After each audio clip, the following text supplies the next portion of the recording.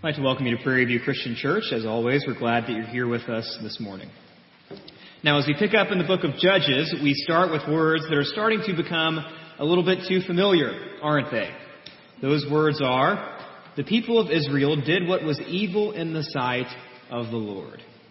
Seems like it's happened a lot, hasn't it? Well, you see, that's what's really brought about all the hardship and oppression that God's people have been dealing with in the book of Judges. And of course, that's also brought about the need for judges to deliver them. In the pattern of Judges, it appears the people of Israel simply won't learn their lesson. A generation comes and goes. The sins of the fathers become the sins of the sons. Those who do not learn from their history are doomed to repeat it. There's a famous Saturday Night Live skit featuring Bob Newhart in the role of a therapist seeing a patient. And this patient walks in and she complains of an irrational fear of being buried alive in a box. The fear is so strong for this woman that she can't function in her everyday life. She's not able to go on elevators. She's not able to drive through tunnels. It's interrupting everything. So the therapist's solution as he sits with this woman is he simply yells at her over and over again, "Stop it. Just stop it." Over and over again. No one's tried to bury you in a box before. You are not going to be buried in a box at any point. There's no reason to think that this could possibly happen to you, so just stop being scared of it. Stop letting this completely irrational fear run your life. But here's the thing. We all know that you can't just simply yell, "Stop it," at something like that. And at this point in the book of Judges, we might be at the point where we want to grab the Israelites by the collar and take the role of that therapist and just yell, "Stop it. Just stop with the rebellion. Just stop with the idolatry. Just stop with the corruption. You see that this is destroying you. Just stop it." But again, it's not that simple. Sin is far deeper and far more insidious than that, isn't it? I mean, this isn't just some bad habit the Israelites have formed. It's a part of their nature. It's part of who they are. Sin is a part of our nature as human beings. It extends to all of us. And that even includes the judges themselves. Now today we'll start to see more and more that the judges don't always come out of their stories smelling like roses, because they're guilty of their own sin too. And while that might sound discouraging, rightfully so, well, it's also not the end of the world. It's not the end of the world because, in a sense, human leaders aren't meant to be the true heroes anyway. Imperfect leaders are not our true deliverers when it comes down to it. And they certainly aren't our true sources of hope. So open up to Judges chapter 6, verse 1. If you're using one of our chair Bibles, this will be found on page 140. And if you don't own a Bible, feel free to take one home with you when you leave today. But before we go any further, let's pray together. Father, thank you for this morning. Thank you for your word that we have the privilege of opening.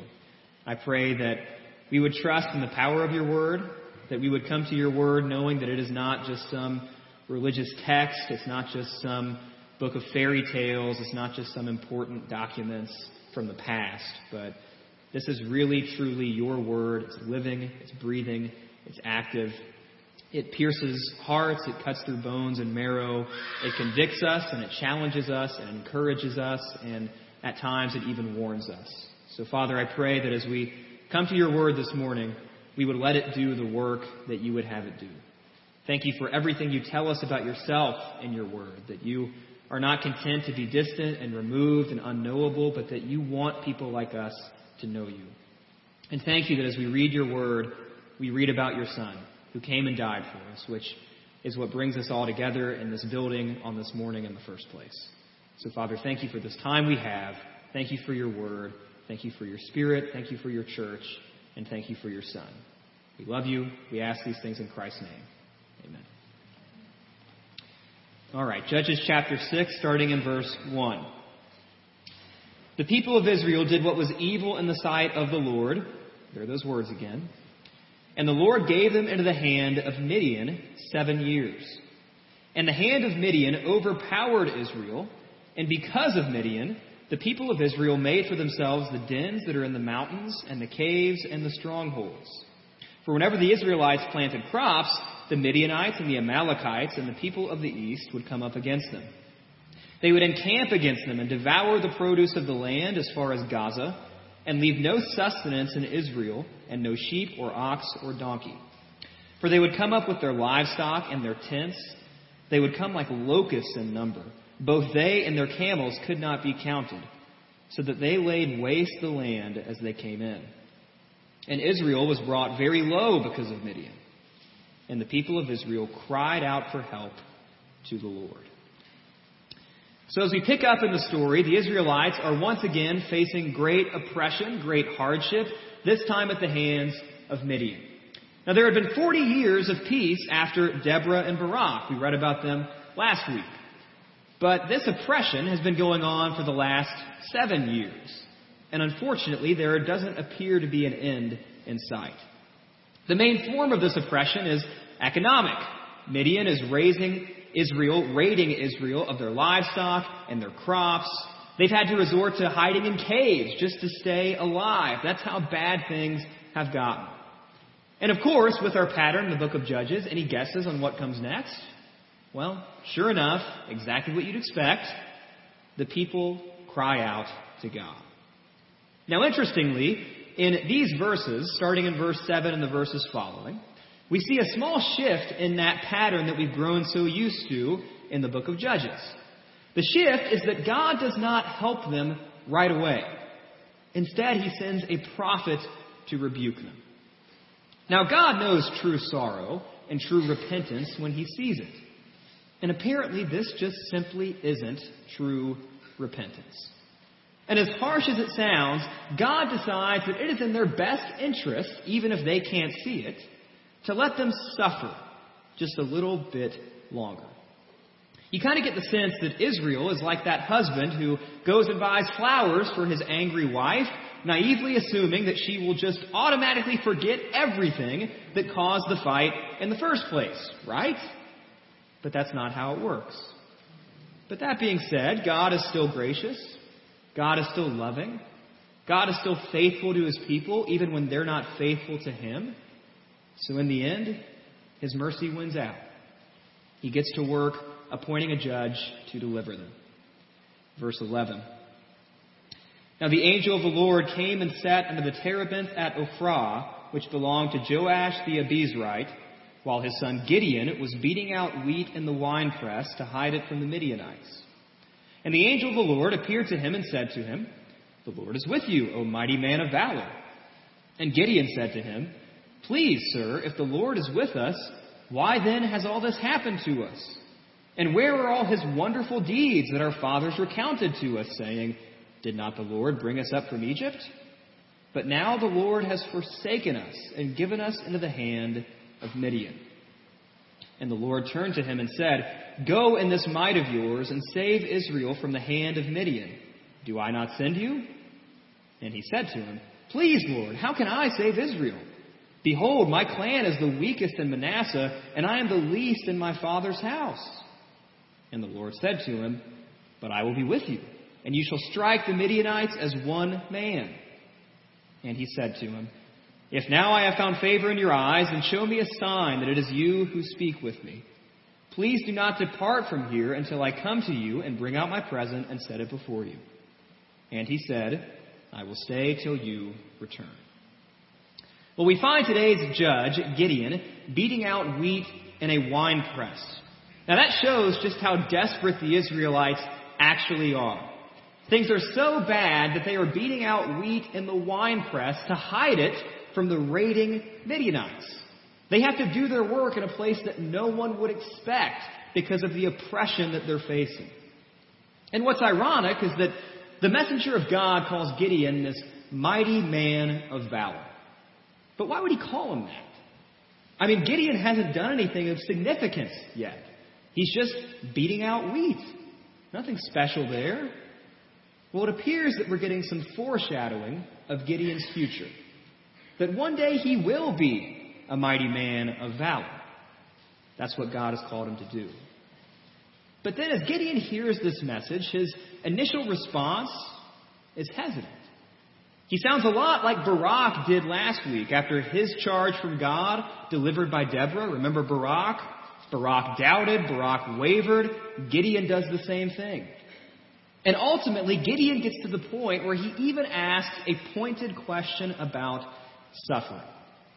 God, if you're really with us, then why has all this stuff happened to us? If you really still care about us, why are the Midianites making life so hard? If you haven't abandoned us, then where have you been all this time while we've been suffering? Have you ever asked that question? I'm sure a lot of us have asked that question. Where is God? Has God abandoned me? Does God really still care about me? Because it sure doesn't feel like God still cares about me. It's not hard to follow Gideon's logic, is it? Especially if you've been in the same boat. Gideon's logic appears to be, well, there's nothing to suggest that God is with us right now based on how terrible things are. So if I'm really going to believe that God still cares about us, if I'm really going to believe that you are a messenger from God, give me some proof. Give me a sign. Prove it. That's exactly what God does. Now, before you totally dismiss Gideon as a man of little faith and little confidence in God, before you write him off, think back to another man, a man named Moses, who was also called by God. When Moses was called by God, he too had doubts, and he too had hesitance, and he too had questions. But God, I'm not good with words. But God, what if they don't believe me when I talk to them? But God, why can't you just pick somebody else to do this? But here's the thing about God. The God who called Moses, and the God who called Gideon, and the God who calls you and me today is patient. And he is gracious. And in this particular scenario, God gives Gideon the sign he needs to believe and to trust. So, we have our man. We have Gideon appointed. He's been called by God. He has accepted the calling. Now's the time to get some action, right? I mean, let's go get some iron chariots and some swords and some tent pegs and let's see some cool stuff happen, right? Well, not quite yet. Because before Gideon faces these foreign oppressors, the Midianites, God gives him some work to do in-house. Specifically, his job is to tear down the idols that the Israelites are worshiping in his town. Sounds easy enough, right? I mean, knock over some statues, knock over a piece of wood. Anybody can do that. Well, here's the problem. Gideon's own father, Joash, is one of those idol worshippers, along with the rest of the town. Now, Gideon was scared, of course, but in the end, he obeys. He tears down the idols under the cover of night, like God told him to. When the people wake up the next day, they're so outraged by this that they even suggest killing Gideon. But then of all people, Gideon's father, Joash, comes to the rescue. The guy who just the day before was worshiping idols dispenses a solid dose of sound doctrine when it comes to idols. Look at chapter 6, starting in verse 30. Then the men of the town said to Joash, "Bring out your son that he may die, for he has broken down the altar of Baal and cut down the Asherah beside it." But Joash said to all who stood against him, "Will you contend for Baal, or will you save him? Whoever contends for him shall be put to death by morning. If he is a god, let him contend for himself, because his altar has been broken down." Therefore on that day Gideon was called Jerubbaal, that is to say, "Let Baal contend against him, because he broke down his altar." So, Joash seems to get it. He seems to, in this moment, understand that a God who can be knocked down, a God that can be broken into pieces, a God that can be vandalized under the cover of night, that's not really a God. That God's not living. That God's not active. That God's not powerful. There's only one God who is living and active and powerful, and it's not Baal. It's the God who has called Gideon. Well, by obeying God and destroying these idols, Gideon appears to spark an awakening. The Israelites abandon the idols. They rally around Gideon. Gideon is clothed with the Spirit of God. Now the battle could start, right? I mean, this is certainly a high point. Well, again, we're not quite ready for action yet.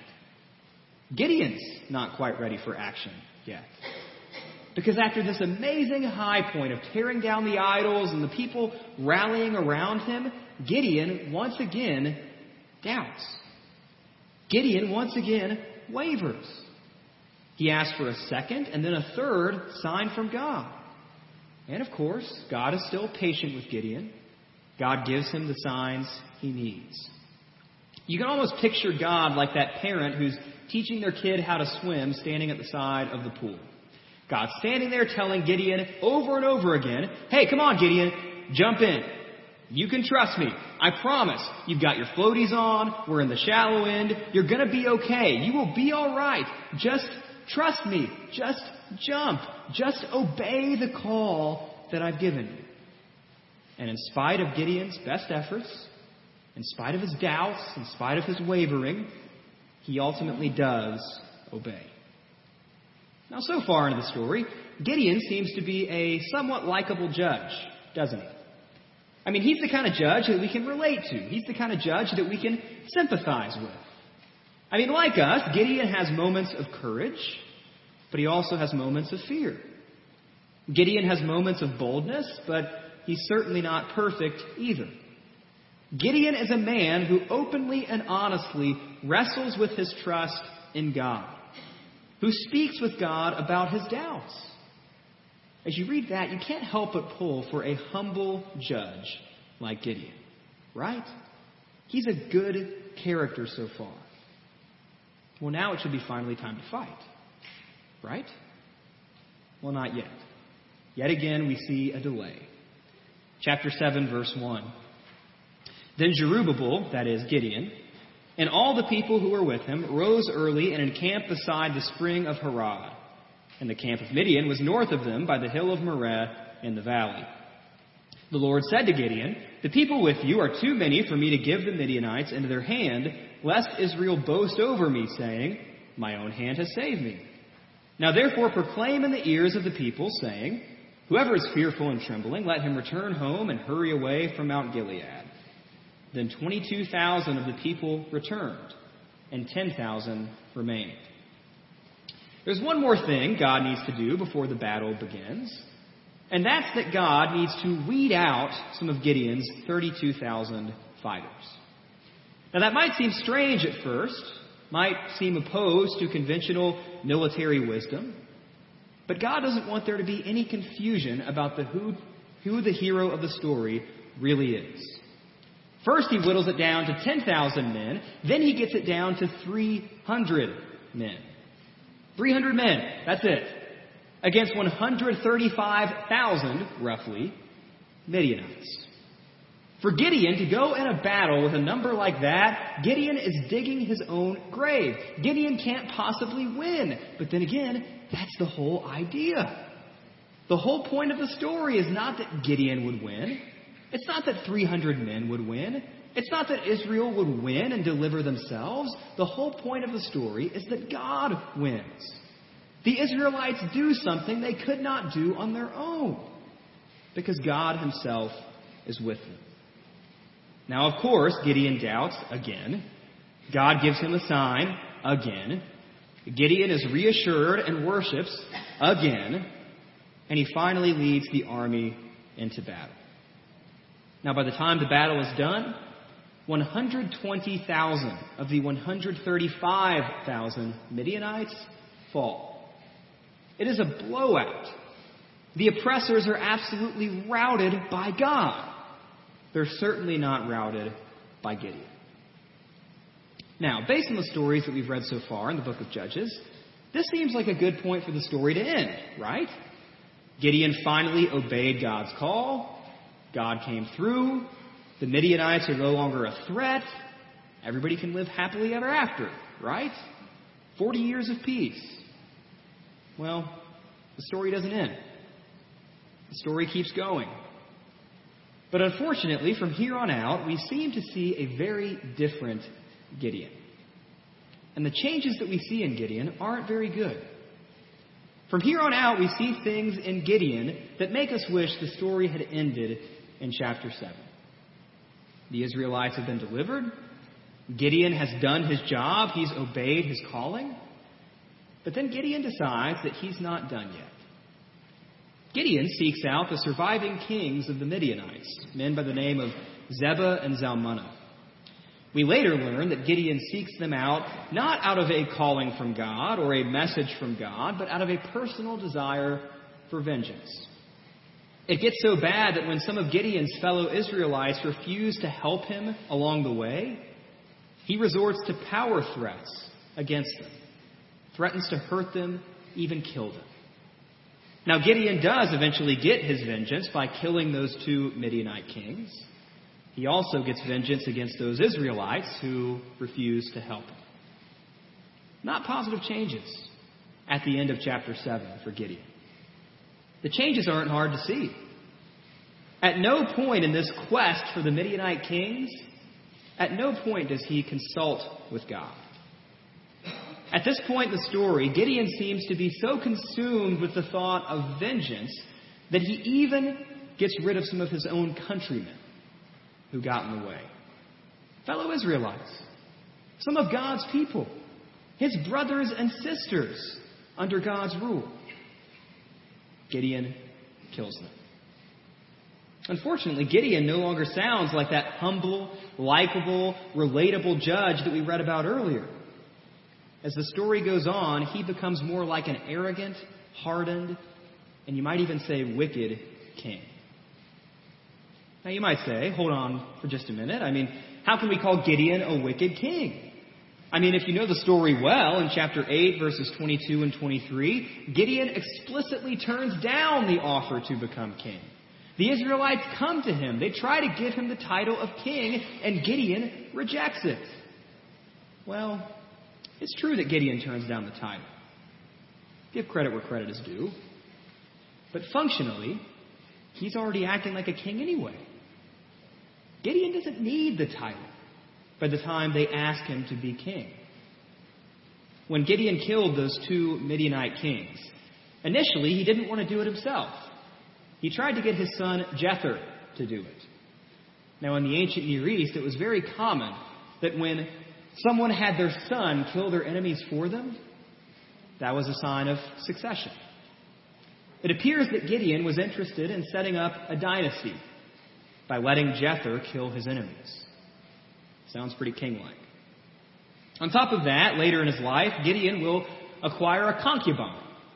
Now, a concubine, lots of people had concubines back then. It was basically a second wife. And there were people who had concubines that weren't kings, but every king had a concubine. That's just a kingly thing to do. And on top of that, when this concubine bears Gideon a son, he names this son Abimelech. And in Hebrew, Abimelech means, my father is king. That one's pretty obvious.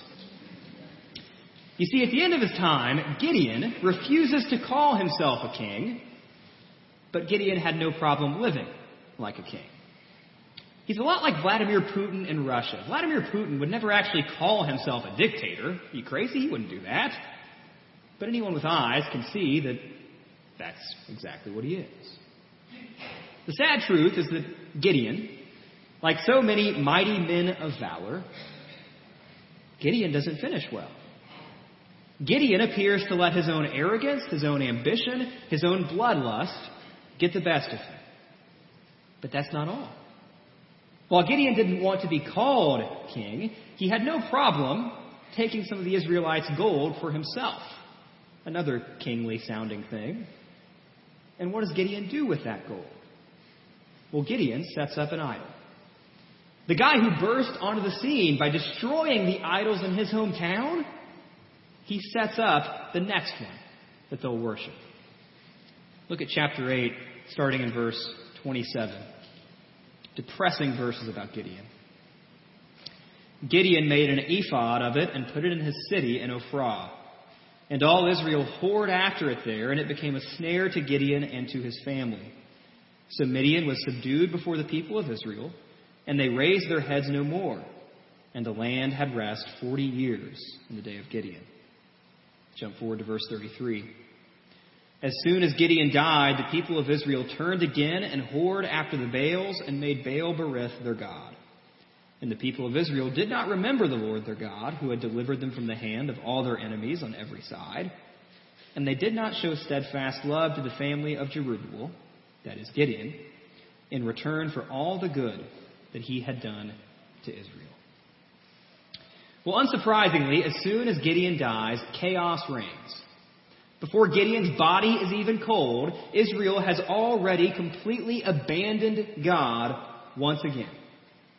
And the pattern of Judges, the beat of the book, just keeps going on over and over and over. So, what can we learn from a judge like Gideon? I mean, he's by far the most contradictory judge that we've read about in the book. Well, a few lessons. Number one, as we read the story of Gideon, we learn a little bit about God's patience, don't we? God repeatedly worked through a man who wasn't always a shining example of trust. He wasn't always a beacon of faith, was he? And yet God held his hand and walked with him through those times of doubt and through those times of fear. Maybe the encouraging lesson there is that seasons of wrestling with our faith and seasons of doubt, that doesn't mean that God can't use you. Doesn't mean that God doesn't have something in store for you. God can still use you for your good and for His glory and for the advancement of His kingdom, even if you wrestle with your faith, even if you have difficult questions. Another lesson that we learn from Gideon is that starting well doesn't always mean we finish well, does it? Now, this can be true of all of God's people, but particularly those in leadership positions. Positions of authority, positions of influence can quickly cater to our innate sinfulness, especially when we decide to set the agenda rather than God. Kind of like how Gideon set the agenda to hunt down those Midianite kings without consulting God in it. We should take Paul's words very seriously from 1 Corinthians chapter 10, verse 12. Therefore, let anyone who thinks that he stands take heed lest he fall. I pray that you start well, but I also pray that we would finish well. And finally, one more lesson. Our sin can have a shocking ripple effect on the people and the things around us. Immediately following his death, Abimelech, remember Abimelech, Gideon's son by the concubine, the son whose name means my father is king, well, Abimelech becomes Israel's wicked ruler. And Abimelech's life is marked by a hunger for power, a willingness to murder whoever stands in his way in order to get that power. And Abimelech ultimately starts a civil war amongst God's people. It's clear that Gideon's sin came back to bite God's people years after he died. And in the same way, those around us, and even those after us, often have to deal with the practical results of our decisions, of our sin. And that should cause a healthy level of fear for us. You see, the judges appear to be getting worse and worse. Things definitely don't get any better with the major judges following Gideon. And Gideon's sad story is a stark reminder that while God can use sinful humans in astounding ways, that's certainly true, they are still very much sinful humans. That's why our trust isn't in sinful humans. Our trust isn't in pastors or politicians or military leaders or anybody else who wrestles with sin. Ultimately, our hope is in Jesus, the only one who is sinless. He's the ultimate deliverer. He's the one who always trusted in God and never wavered. He's the one who didn't come to be served like a king, but came to give his life as a ransom for many. Jesus is the one who didn't just finish well, but finished perfectly, even if that meant going to a cross. He's the one that we can call our victorious, mighty man of valor, not because of how many enemies he killed, but by how many enemies he died for. We don't trust in pastors or politicians or spouses or any other sinful human being. We trust in Jesus as our deliverer. All those other people, they will fail. One way or another, big or small, public or private, sinful people will let you down if you put your hope in them. But Jesus will not let you down. He has not let you down. He's not like Gideon, because he finished well, dying on the cross for you. I pray that as we leave here this morning, we would place our trust in him, the one true mighty man of valor who died on our behalf. Let's pray.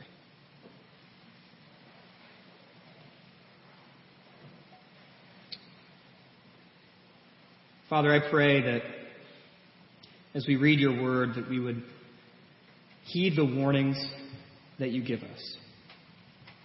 I pray that we would learn from the lives of others. I pray that we would learn from our own mistakes. And I pray that ultimately we would trust in your grace. If we try to somehow obey enough or do enough or attend church enough or make fewer mistakes or adjust our habits or whatever, all that stuff can be good. All that stuff can be helpful, but that's not the stuff that saves us. Ultimately, it is your mercy and your patience and your grace that saves us. You show your mercy, you show your patience to Gideon, you show your patience to the Israelites. I pray that we would have clearer eyes to see just how patient you have been with us as well. And ultimately, the greatest act of mercy, the greatest act of patience, the greatest act of grace that you would have for sinful humans is not sending somebody like Gideon to defeat enemies, but it's sending your Son to give himself up on the cross. Father, I pray that we would leave here this morning knowing that we have hope, knowing that we have victory, knowing that we have purpose, and knowing that we will have eternal joy, not because of any human leader, but because your Son died for us. We thank you for this day. We thank you for this time. I pray that all of us would finish well in whatever callings it is that you've placed on our lives. We ask all these things in Christ's name. Amen.